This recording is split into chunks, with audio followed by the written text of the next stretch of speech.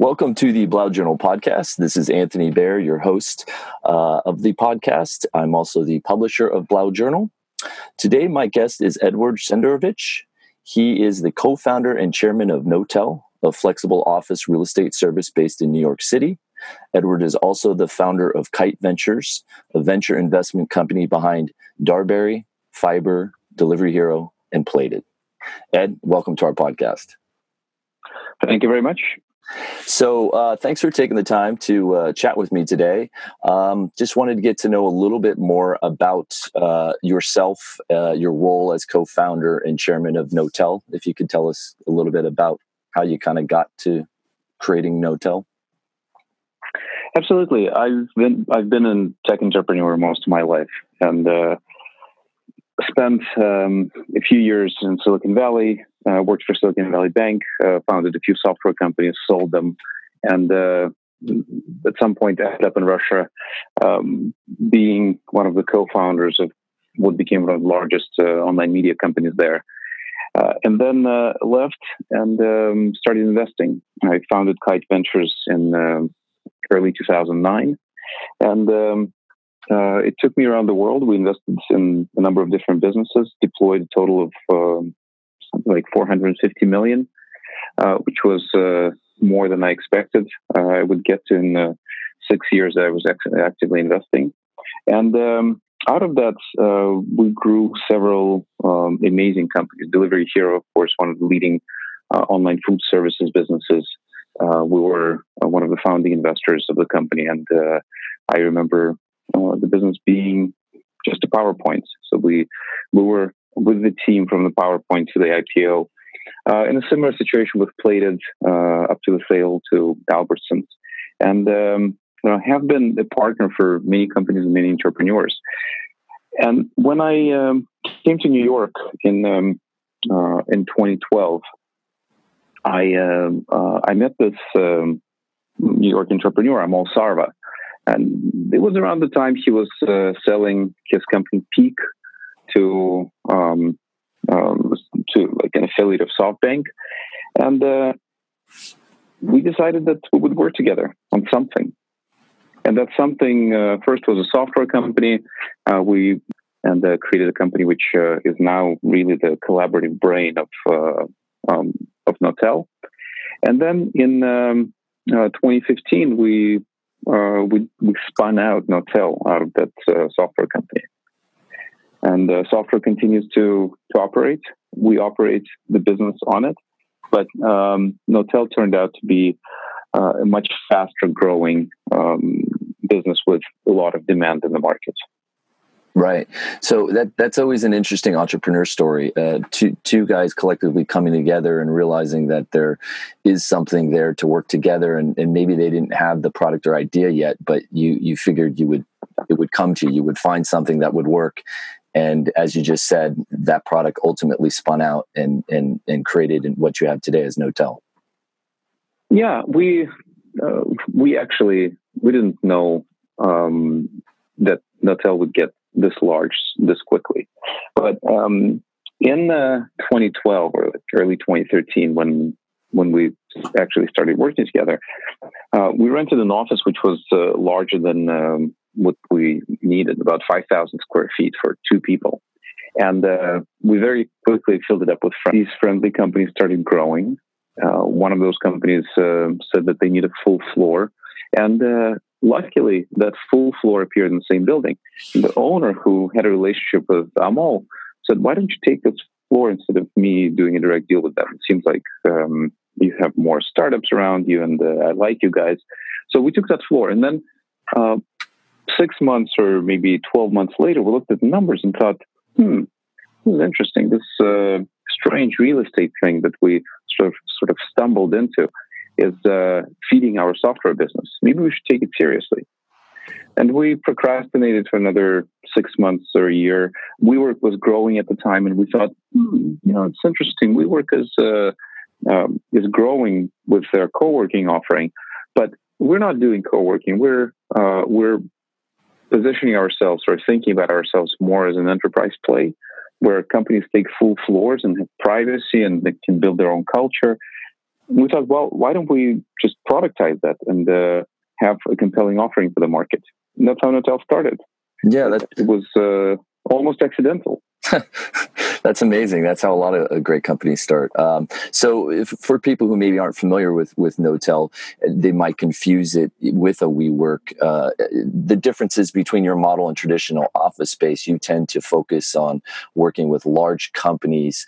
You're not a co-working, but as you said, you're kind of an enterprise office solution for bigger companies. Where WeWork, I heard your co-founder talk about it in a podcast, tend to, when they started, work primarily with smaller groups of companies, 3 to 5, 10 individuals. You're kind of going after the larger corporations for your model. Well, I think you just need to look at the averages. I think WeWork's average is like 5-8 person per team that WeWork, and Knotel's teams are close to 100 people. These 100 people don't really want to be in a shared space. They need to have their own environment, build their own culture, and fundamentally, we're not competing with WeWork, and we're not competing with co-working players. We're competing with the lease. That's a really entrenched way of building office, and the market is shifting. Getting a lease through a brokerage was really the only way the company would get office. And when they were thinking about office, they were mainly thinking about space to house their employees. And I think the perception of what a workspace is, what a modern workspace is shifting and really flipping from this idea of office being a place to house employees, sort of like barracks for housing troops, to being a tool that brings productivity and efficiency to teamwork. So if you think about workspace from that perspective, we are bringing flexibility and new features to what used to be called an office, and I think we're leading in this space, and it's a vast market. Companies have never taken space this seriously. They didn't see office, like large enterprises didn't see office as a strategic priority. They did not see it as a competitive advantage. Right. Management in these companies doesn't sit around the table and doesn't say that they need to be number one in office. And if you don't want to be number one or number two in something, you tend to outsource and focus on what is core. So we have focused on what is core to us and what can be a great service to these companies. So let me ask you, your kind of end user are the companies, but are you then working directly with the landlords or developers to come in and kind of apply your model to maybe new developments and then, I guess, existing spaces? Are you negotiating, working with the landlord to provide that product for the ultimate customer, or are you just going directly to the customer, the companies that have space already? So at this point, we look a lot like the market. And we work with owners on one side and with companies on the other side. Real estate is a part of what the company needs to have a modern, efficient, fitted out and functioning in a very specific way. Right. And every company has their own workplace strategy. Every company communicates in their own specific ways. So, in short, a company has its business processes which change over time, and it needs its workplace to adjust to those changes. So it needs that workspace to be process driven as well. So this is what we deliver. So we work with owners and we take leases. We do management agreements with them. We're working with developers and new development, and at the same time, we work directly with large companies with large brokerages that are advising these companies on how to best structure their flexible space and what that flexible space means to them in the future. Right. So your first locations are in New York City. Talk to me a little bit about how many square feet would you say you have under management now, and currently how many locations, how many Knotels are there? So we have more than 116 hotels. And more than 3.3 million square feet, maybe 3.5 million by now, and we'll continue growing. We've been doubling every 6 months for the last few 6-month periods, and I think we'll continue on the same track for a while.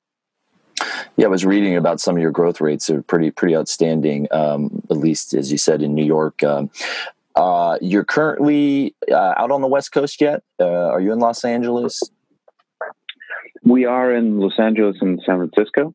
Okay. We have close to 40 locations in San Francisco, and San Francisco has been an amazing market for us.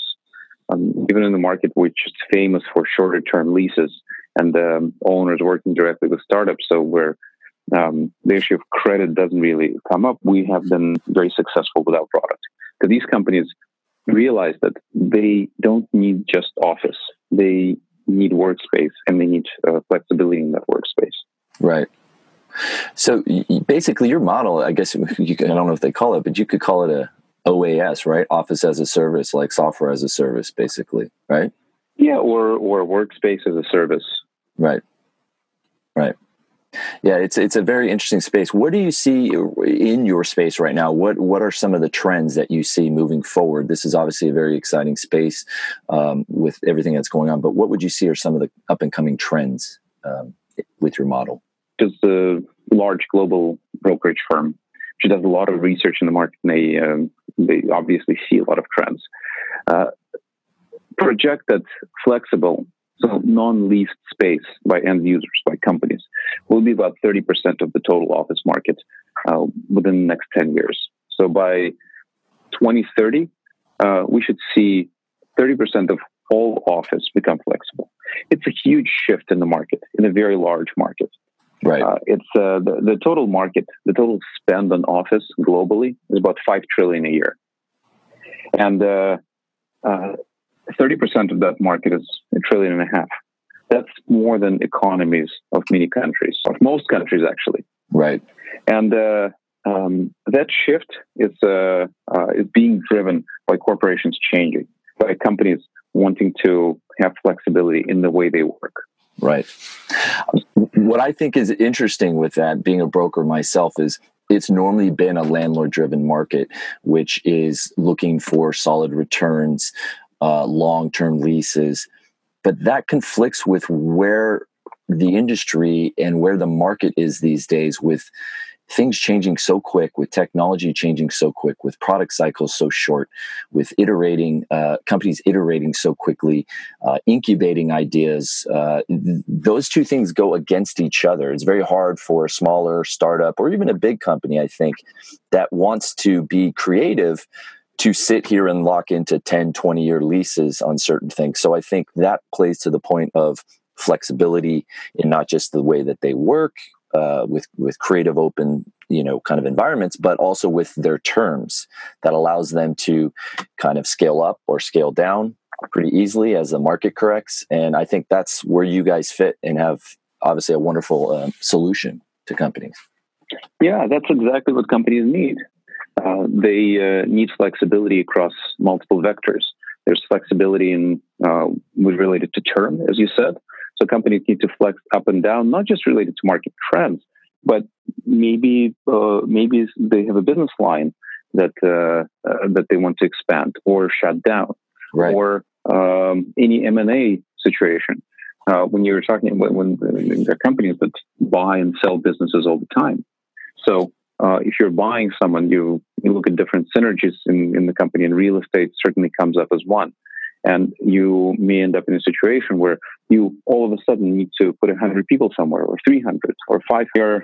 As we're getting larger and larger and more experienced in the space, we can both do deals faster, and speed is a very important component. Right. Companies try to optimize for time. So we 1 hour deal. The company signed at 8 a.m. and moved in at 9 a.m.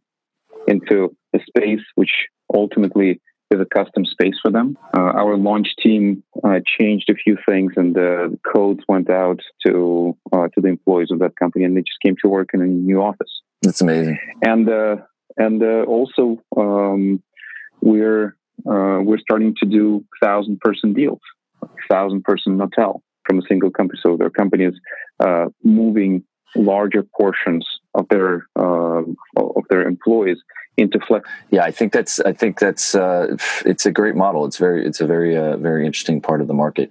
Where are you looking? Where's some exciting markets that you're looking to enter in the future? Are you going to start getting? I think you are in Europe, if I believe correct, in London. But are you going to look to get further locations in Europe and maybe Asia? Yeah, so we actually have close to 45 locations in Europe already. Okay.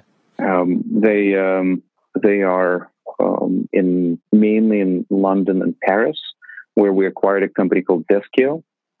And Paris will be an amazing market.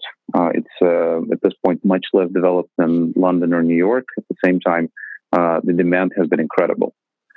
And we launched 3 locations already in Berlin, and we'll expand in Germany overall. And then we're looking at cities like Dublin and Amsterdam in Europe, and at the same time looking at Asia, which is another large part of the market. Right, very large. Well, Edward, it was great kind of sitting here and having a little talk to get to know a little bit more about Knotel. Can you tell people where they can find you online, where they can learn more about your service offering if they're a company looking to hire you to help them with their office needs? Where would they go? What is your website address? Absolutely. It's knotel.com, KNOTEL. Wonderful. Thank you for your time, Anthony. Yeah. So Edward, thanks so much for sitting down to chat a little bit today. Definitely look forward to following this company. What you guys have done, I think, is there's very much a need in the marketplace. And thanks for taking time out of your busy day today to sit down and chat with us for our podcast. Thanks a lot.